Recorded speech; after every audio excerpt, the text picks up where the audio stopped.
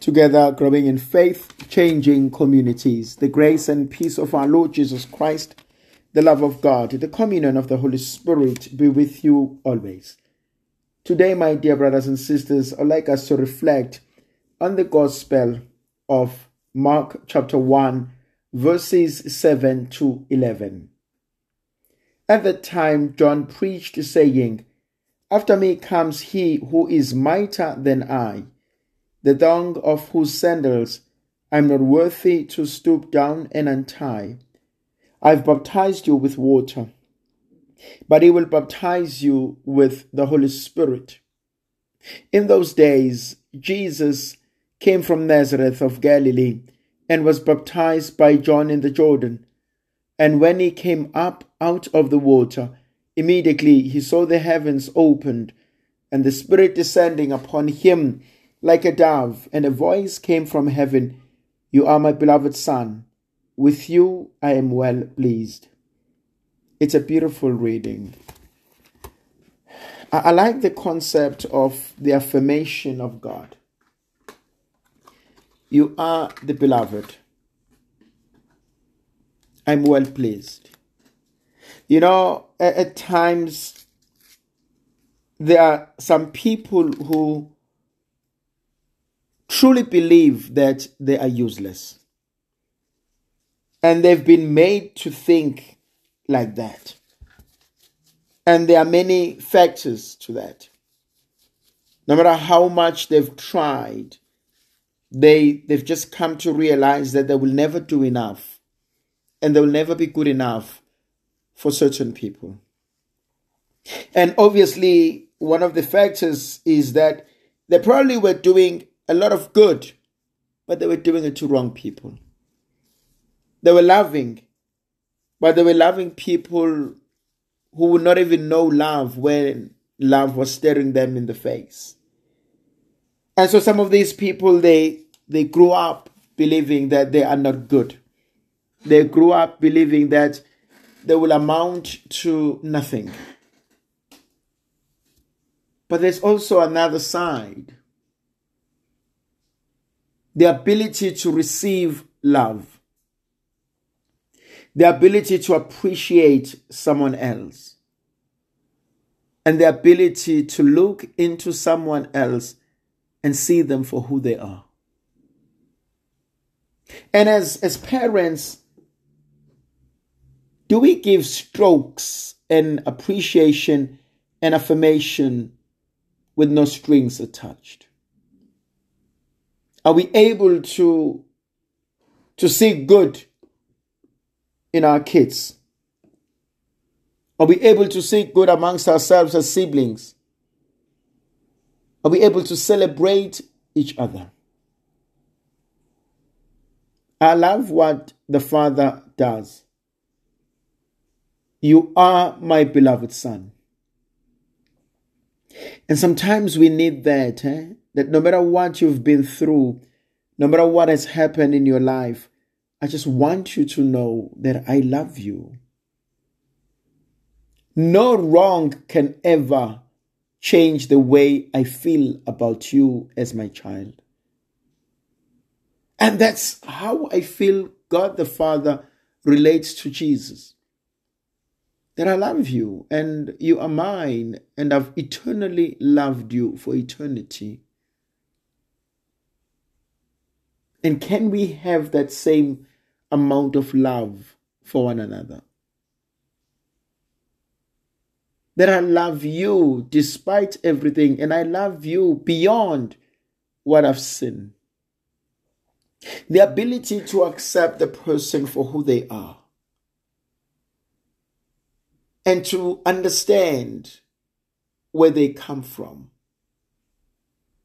And so we find in the gospel when the Father says, "You are my beloved Son.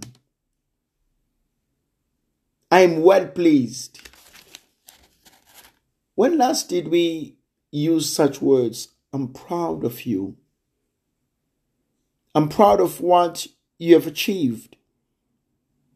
I'm proud to be your father. I'm proud to be your mother. I'm proud to have you as a brother to have you as a sister. Because you've been through a lot and you've survived. And if I were to live your life, I don't think I would have lived it as best as you have. And thanks be to God, we don't look like our problems. Even though you may have gone through an ordeal in your life, even though you may be strong, you still need someone who appreciates you for who you are, who celebrates what you have done, and who values what God has achieved in and through your life. That's the most beautiful thing we can ever do. And there are some people who cry out and say, if only they were to accept me for who I am. I'm not asking for much. I'm just asking them to accept me and let me be me. Because when God accepts and affirms Jesus, it means I value you for who you are. How many of our people commit suicide because they don't fit into what we want them to be? They don't see themselves belonging to the idea of what we want them to become. And so they choke and they suffocate into this ideal dream we have created for them. I find so much joy in what the Father is doing to Jesus. You are mine. Now, there's something that I also think is important, that I can still love you, not because you are perfect, not because you have loved me back. I love you because you are mine. I love you because you are my son. I love you because you are my daughter. I love you because you belong to me. I belong to you. That's the reason why I love you. And that sometimes I think we miss. There's something else that I also find absolutely interesting. That the gospel writers, all of those who tell us about the baptism of Jesus, they always mention the words that the Father says about Jesus. And that for me is an indication, psychologically at least, that it affected them so deeply. That when they heard the words of the Father about this man, about his son, then they were moved.